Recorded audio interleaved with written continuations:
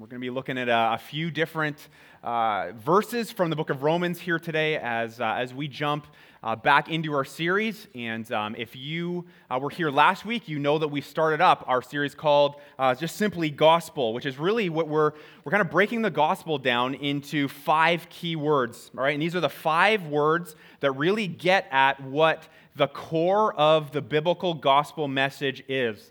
And so if you were here last week, you know that we started with the word God, right? And the idea that the gospel, the good news, begins with the idea that there really is a God, that He exists, that He created the world, that He created you and I, and that He made us to enjoy a life-giving, soul-satisfying, joy-producing life with Him, where He would be just the center of everything in our lives. Now that sounds, I hope, that sounds pretty good, right? It sounds pretty awesome. And it was until everything kind of went off the rails there, okay? Because sin entered into the picture, didn't it? And it entered into the picture through our original parents, Adam and Eve. Through Adam and Eve, when they rebelled against the Lord. And they ushered sin into the world. And all of that altered the existence of humanity forever. And so what we're going to be doing this morning is we're really going to be diving into this issue now of our sin. We're going to be talking about that, the effects of our sin, what our sin does to us, what it does to the Lord, the ramifications, the consequences of our rebellion against the Lord. Now here's a really key verse. It's Isaiah 59 verse 2. And you see it there. It says this, but your iniquities have made a separation between you and your God. Okay, your iniquities have made a separation. That key word, separation there. Okay, so mankind's sin, it's essentially like this. It's essentially like throwing a grenade, okay, into the flawless bond that God, okay, intended to have with man from the get-go.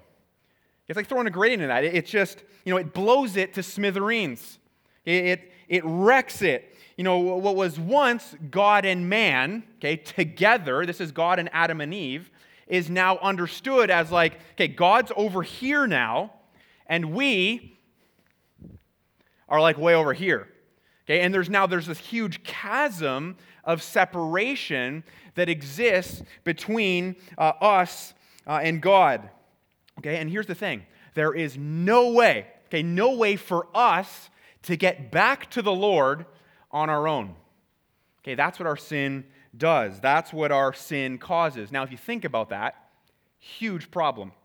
Okay, huge problem for all of humanity, for all of mankind. And so what we're going to do this morning is we're going to unpack all of that. We're going to talk about what all of that means. So before we jump into Romans chapter 3, I'm just going to pray. So why don't you join me as we do that?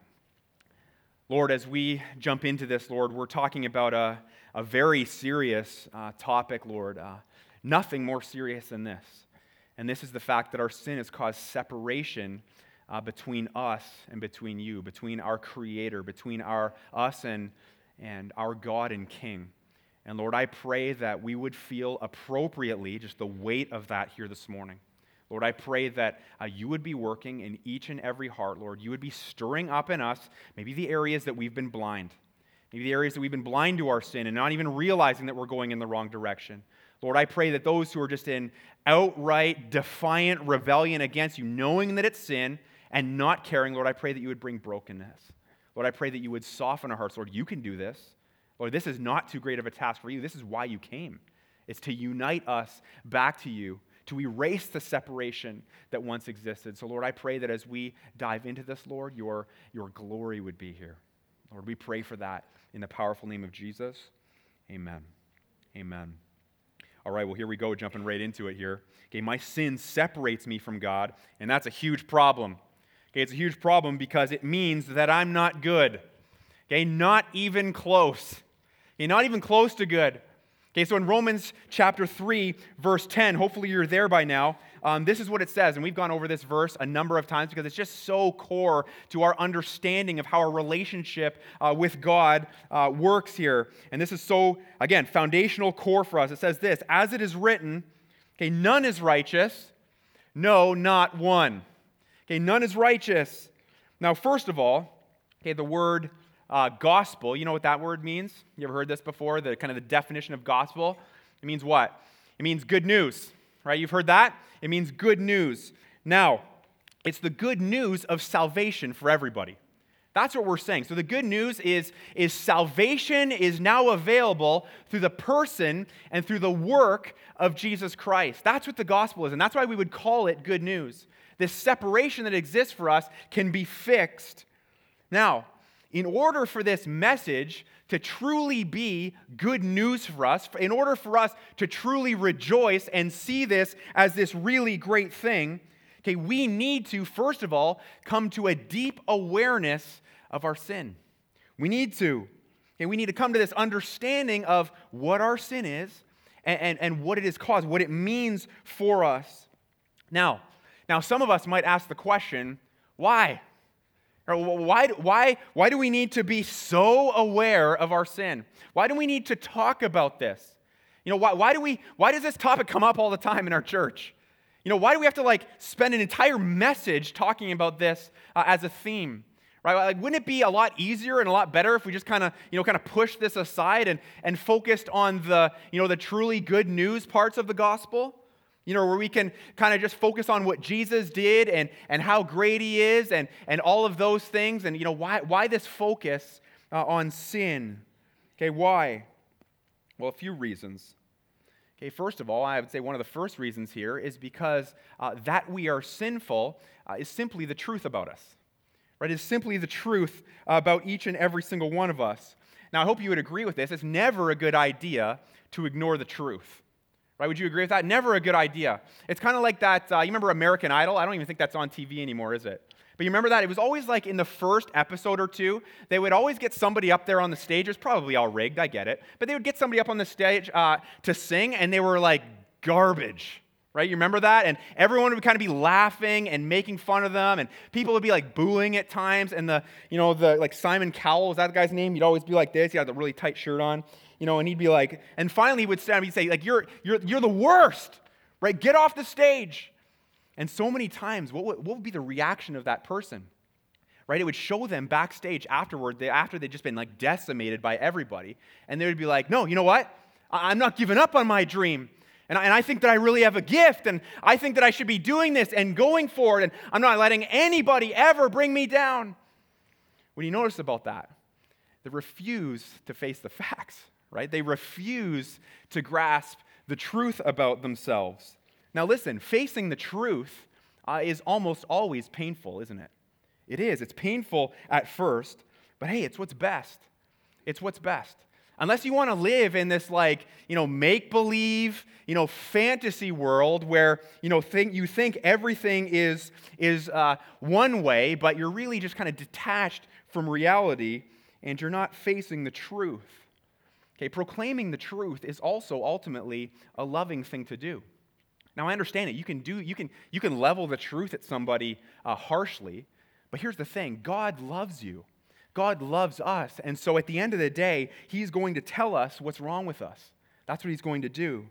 Okay, another reason why we need to be so aware of our sin is because accepting that we're sinful is like the first step towards real change. Right? You can go ahead and ignore the truth about your sin, if you really want to, go for it. Okay, but if you do that, just understand this. You're never really going to change. You're never really gonna grow. That healing, that kind of brokenness that you sense within you, that is never going to get fixed. And so we need to face that head on and recognize that and invite Jesus into that so that he can begin to change us and grow us and heal us. Okay, third reason we need to be so aware of our sin is because without the understanding of just how depraved and just how broken we really are, the work that Jesus Christ did on the cross will never strike us as awesome. It won't. So if we fail, if we neglect the reality of our sin, what Jesus did was going to be like, okay, so he loves us. Do I even really need this? Is it that important to me? But when you face the reality of it, when you face the truth, and you realize, man, I am far more broken than I even want to admit. I'm far more broken than I can even realize. Then you see this gap between where you're really at and the message of the gospel. And you're like, wow, what Jesus did is way more incredible than I ever thought. It's amazing. And your sense of awe and your sense of love for Christ and your very motives will begin to change as you live your life for Him. You're like, this is what He did for me. I am dust. I don't deserve this.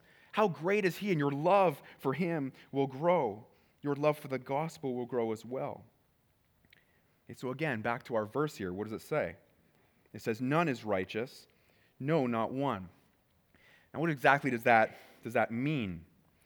Well, it means this, and listen really carefully to this. Okay, it means that morally speaking, okay, every single person that exists, or every single person who has ever existed or ever will exist, is completely, okay, thoroughly, totally, absolutely corrupt.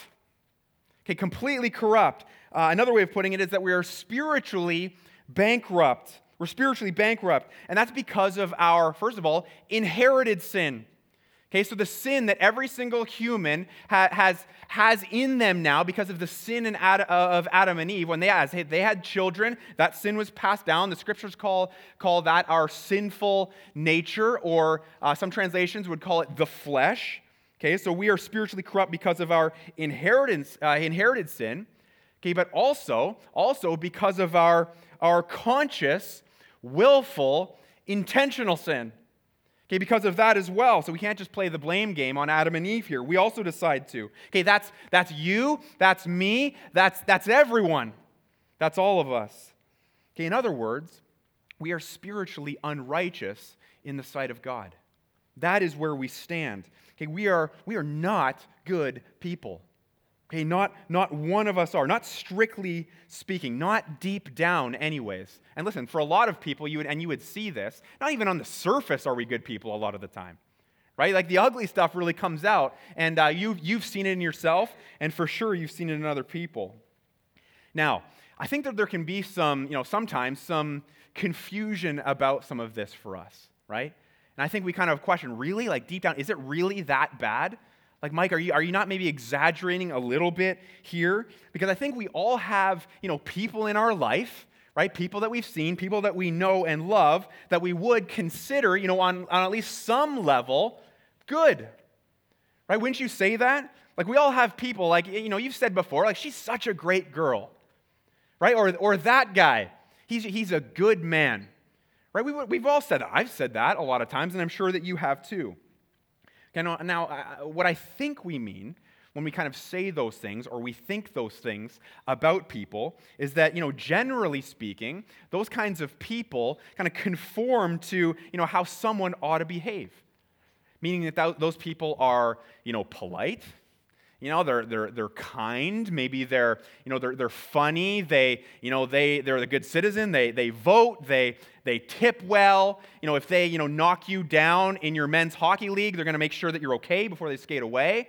Like good guy, right? Good guy. That's how we look at people. And so sometimes we have kind of a hard time reconciling what we see the scriptures saying, that man is like flawed totally, with what we kind of see or observe with our own eyes, right? And we see that people are generally like kind of good on at least some level. They're charitable, right? They commit good acts. They're generally likable. But then we see what the Bible teaches, and it says that none is righteous. Right? No, not one. Or what does Isaiah say? You've heard these verses before, right? That all of even our righteous deeds before the Lord, apart from Jesus, are what? They're filthy rags. Right? Even our righteous deeds. Or it says also in Isaiah, we all like sheep have gone astray. Right? We've all gone astray. And so we read what the scriptures say, but then we seem to kind of observe with our eyes and kind of sense with our heart that maybe, just maybe, people aren't quite as bad as that, right? We look at that, and that's kind of what we think. And then here's the other thing. We also do this with ourselves, don't we? We look at ourselves, And we're like, I behave pretty well, and I'm a pretty good guy, and I go to small group, and I give to my church, and I'm serving, and I try to provide for my family, and I got a pretty decent marriage going, and all of that. And I mean, you see how pretty quickly we become blind to kind of the severity and the ugliness of our sin in God's eyes, right? You see how we do that. We don't see it as the huge problem that it really is. Okay, and if we're not really careful here and we're not believing what the Scriptures say and learning to understand what all of this is really all about, we can begin believing, at least somewhere in our hearts and somewhere in our minds, that, hey, maybe I'm actually okay. How much do I really need Jesus at the end of the day? After all, I'm pretty good. I'm pretty good. Okay, the truth, though, is exactly what the Scriptures say. It's exactly what the Bible says. Okay, in the eyes of God, we're just not good, right? It's not even close. We're that off. And I mean, if you were to, just kind of take a second here and honestly assess, all of your, angry frustrations, all of your lustful thoughts, your gossipy conversations, your judgmental attitudes. Okay, if you were to think about all of those that kind of course in, through, and out of you, and for some of us here, all of the above, since we've been here in this room today, right? If you were to look at all of that and you were to admit all of that, okay, I think it becomes pretty clear that our sin makes a mess of us very quickly and very, very deeply, right? And if we're not careful here, we can miss that, and we stop seeing our sin for what it really is, right? It's bad, right? It is not good at all. And if you're still wondering about that and you're still kind of questioning that, I would say there's a really good test here. Any of your flaws, any of your mistakes, any of your sin that you try and you would love to fix, I would just say this: go ahead and try and fix it. Okay, try and stop the anger. Try and stop the lustful thoughts. You'll find out pretty quickly that you can't fix yourself. You can't do it. You need help from outside. You need the Lord to punch through in a big way. Okay, your sin is ugly in God's sight, and it separates you from Him. Okay, so humble yourself here right now. Agree with what He says about it. Yeah, the picture is not pretty. Right? We're just flat out not good people. Okay, from the tainted and selfish motives within us that drive us towards doing things that kind of give us this kind of thinly veiled appearance of goodness, to the outright ugly and difficult ways that sin kind of seeps out of us in various ways. Okay, just admit it. You and I are a disaster when you break it right down. Like, I'm admitting it. I know that I am.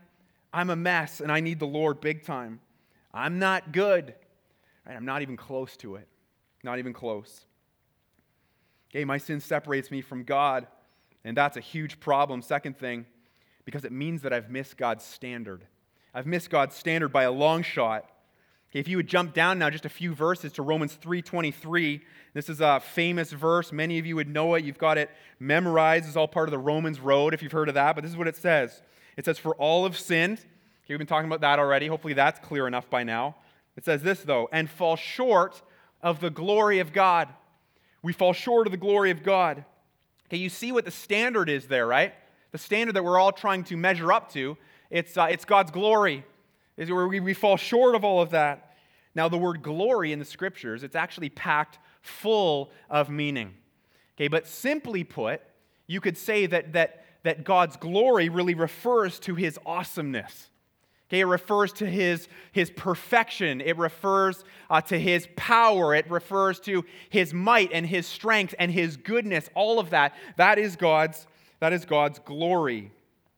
Okay, and we as sinful beings, we fall short of that. We fail to stack up to all of it. Okay, and that's what it means by fall short. Now, the New Testament word for glory there is the word doxa. That's what it is in the Greek. I'm probably butchering the pronunciation of it, but this is what it means. It means the light that comes from something brilliant. The light that comes from something brilliant. Now, some of you guys have heard of James MacDonald. This is what he wrote in his book, Vertical Church. Okay, he said this, glory is the manifestation of God's reality. Glory is the manifestation of God's reality. And he says, as heat is to fire, glory is to God. As wet is to water, glory is to God.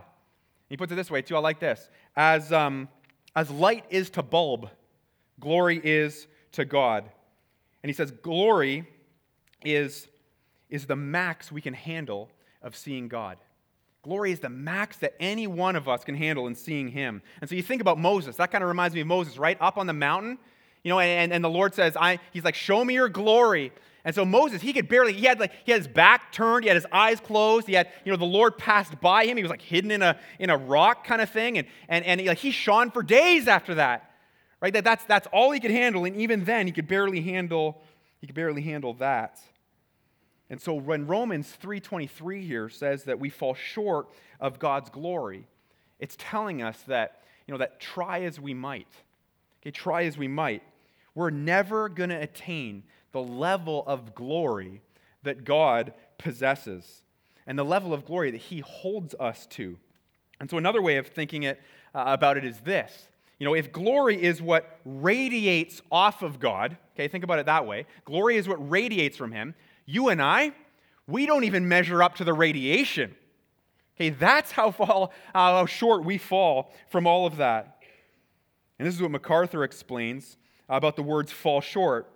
He says this, it has the basic meaning of being last or inferior. Last or inferior. And then he says, every human being comes last as far as the glory of God is concerned. Every human being comes last.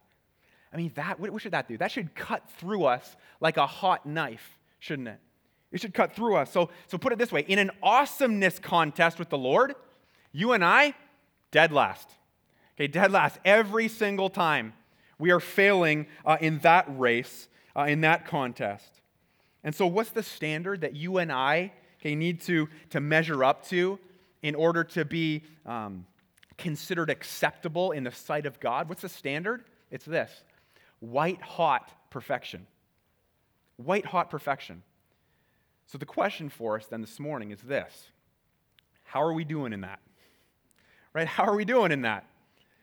Not good should be the obvious answer. Okay, we're not doing well. I mean, when you start to think about where the benchmark really is and just how high it is and how attainable all of it really is, how perfect God is and how imperfect you and I are, doesn't it just kind of make you feel ridiculous and kind of dumb forever thinking that, I'm a pretty good guy, right? Like, I'm doing well. No, we're not. We're not really at all, right? We should be stripped bare of our pride and of our arrogance and all of that. When we realize that, listen, my sin, it means that I've fallen so short, right? And it has separated me from a God who is glorious, a God who is white hot in his perfection, a God who is perfectly good, who has never failed, who has never struggled, none of it. I fall so short, Lord. You are God, and I am not. Lord, I have missed your standard by a long shot. I really have. All right, so we know that our sin separates us from God. Okay, we've gotten that. We're building here. It means that we're not good, and we've missed the standard. And hopefully, by this point, you're kind of feeling the heaviness of this, right? You really are, hopefully. And I wish that I could say that the kind of the heaviness is about to lift, and we're heading off into kind of the lighter, fluffier stuff. But unfortunately, it actually gets worse. Okay, what else does it mean for us? It means that I'm going to die. It means that I'm going to die in every way possible. Okay, Romans 5, verse 12. Would you skip ahead to that with us? 5, verse 12. And listen, I know that the temptation as you're hearing this, and it feels like you're just, you've gone some rounds with Tyson, right? And you're taking that. The temptation is just kind of tune it out. Like, I can't hear any more of this. And, I'm not sure I want to face any more of this reality. Well, I would encourage you, lean in here, press into this, pay attention, because we need to hear it. This is what Romans 5:12 says. It says, therefore, just as sin came into the world through one man, that's talking about Adam, okay, and death through sin, so death spread to all men because all sinned. Okay, so what is this telling us? It's telling us here that through the sin of Adam, what entered into creation? Death, right? Death entered into the picture. right? And it's spread from Adam and Eve into Cain and Abel and into all their children and all the way through all generations to us and our kids and our grandkids and our great-grandkids and all the way through like some awful and terrible disease. That's what's happened with sin. It's spread. Now, in case anyone here is still kind of tempted to not take sin very seriously, you need to understand this, that it kills you. It kills you. Why? Because you're not good. Because you're not good. Because you've missed the standard. Because you fall so short of God's glory. Because your sin has separated you from God and there is that huge gap there. It means that you are going to die. It means that you are going to die. Now, I believe that everyone here probably is well aware of the fact that physical death happens to all of creation. Right? Every little thing, every living thing, I should say, dies at some point. Okay, but did you realize that death, in all death, is the result of sin? Did you know that? Okay, we weren't created to die. That wasn't the original intention here. That's not the way it was supposed to work. Death was not intended to be a part of life. Okay, don't let anyone ever tell you that death is normal. Death is not normal. You will hear that from time to time, maybe many times, at funerals. Well, death is it's a normal part of life, and this is what happens. No, it's not. That's not the way the Lord created it to be. He created us to live forever. We were not supposed to die. Not at all. Okay, we were created to live forever in harmony with our God. But in Genesis 3:19, so this is after Adam and Eve had completely blown it in the garden, and the Lord, is meeting with them again, and He is doling out the consequences for their rebellion. This is what He says to them. Genesis 3:19, He says, "By the sweat of your face you shall eat bread till you return to the ground." Right? It's talking about how death has entered the picture, and from dust you came, from dust you shall return, it says. Our sin means that we will die physically. We will die physically. Okay, but what else does it mean? How else do we die? Well, we also die spiritually. We die spiritually. Ephesians 2, verse 1 says, "You were dead in your trespasses, in sins, in which you once walked." It's talking about spiritual death. Okay, dying spiritually means that the intimacy, the harmony that originally existed between God and man has now been destroyed, right? It has been obliterated. Okay, in other words, our sin and the separation there from God means that we are no longer on good terms with Him. We're no longer on good terms. We are now considered enemies. We're considered enemies. We've wrecked everything. We've thrown away everything that God implemented because we thought that we knew better. Right? Adam and Eve sinning, and then ultimately any sin that you could ever pick that any of us have ever done is us saying, "Lord, I want to be God. I know what's best. And I want to do this my way." And then here, to take it a step further and to make it even more bleak, it means that we deserve His righteous judgment. We deserve it. We deserve hell. We deserve wrath. We deserve eternal separation from God. It means that we deserve to die. We deserve it. It's not unfair that we would have that coming at us because we've sinned against our Creator. And listen, one of the most awful and kind of sickening realizations that could ever wash over you is knowing that, hey, listen, I can't do anything to fix this. I can't do it. I can't behave well in order to impress God. It's not going to work. I'm too corrupt even to get anywhere with all of that. Okay, our separation from God, it's a colossal issue.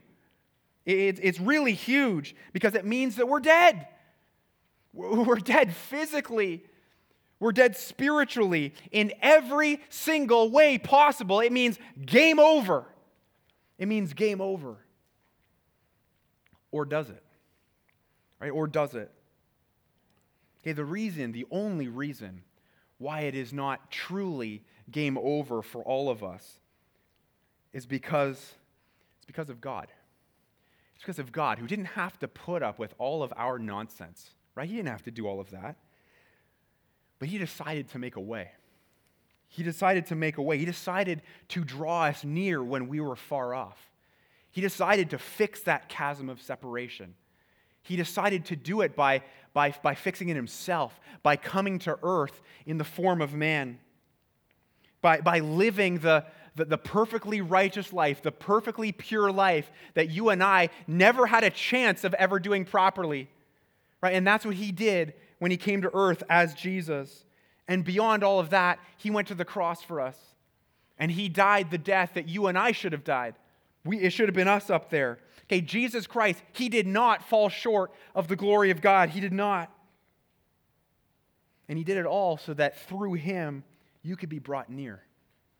You could be brought near. That chasm of separation, okay, it's a thing of the past. Your sin, forgiven.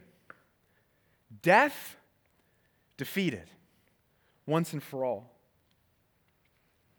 And now next week, what we're going to do is we're going to spend some time talking about the word substitution and really mine down into exactly what Jesus Christ accomplished for us on the cross and what his death in our place truly means for us.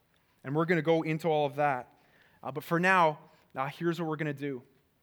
We're going to give you an opportunity to respond to what you've just heard and to respond to hopefully what the Lord is doing in your heart and what he's doing in your mind. We're not going to sing a closing song here. In fact, I'm not even going to pray to close the service. What we're going to do is we're going to give you the chance to just get right with the Lord. Okay, some of you, I don't know who, but some of you do not know Jesus Christ as Savior, and today needs to be the day. Okay, no more running from him, no more asking questions, no more pushing it off, and I'll figure this out later. No, today needs to be the day of salvation, where you recognize what we've just been talking about all morning and realize that Jesus went to the cross to pay for your sin. Trust him as your Savior. Confess all of your garbage, all of your nonsense, all of your pain and your hurt, all of it to him. Ask him to forgive you and to be your Lord. Do that today. Do it now. And then I would say there are a large group of us, most of us here probably in this room, who have done that. And we did that maybe years ago. But kind of like, when you have a really, hard day at work and you've been working really hard and you're kind of sweaty and grimy after all of that, and you come home and you're like, I need a shower because I'm feeling kind of dirty and I'm feeling kind of gross. Well, the same thing happens to us spiritually. As we neglect dealing with our sin and confessing that to the Lord, it kind of builds up like dirt and grime on us. And today is the day, right now is the time where you need to get right with the Lord. Maybe there's some areas in your life that you have not been paying attention to. You've been letting it get away from you, and the sin has been building up like grease, grit, and grime. And you're like, Lord, I need to get this right with you. I need to confess this to you. This is in the way of a good relationship with you. And so we're going to give you an opportunity to do that right now. And how are we going to do that? Well, we're going to keep this place, this room right here, as just kind of a quiet, reflective sanctuary for you to get right with the Lord. And we have this area at the front. It's a pretty big spot here. And one of the powerful things that you can do is just kind of come to the front. You can get down on your knees and you can just pray. If you need to, you can weep. You can do business with the Lord by coming up to the front. You can also choose to just sit where you are in your seat and spend some time, as much time as it takes. Don't worry about the teardown. Don't worry about all of that stuff that needs to happen. It's about getting your heart ready and right with the Lord. You're going to do that. We're going to have some people up at the end afterwards who will be able to pray with you as well. If you need some help, you got some things that you want to work through, we are here for you. Okay, that's how we're going to do it. If you need to leave, if you need to, go talk with somebody, we ask that you would leave here very quietly and make your way out into the atrium, and you can do all of that out there. All right, so is that clear? Don't neglect this. Don't run out of here. Even if you're sitting here and you're like, the Lord's not stirring up in my heart, spend some time praying that he would. Lord, break through this crust. Break through the hardness of my heart. Lord, do a work. That's what we pray. That's what we want. So that's what we're going to do right now. You are loved.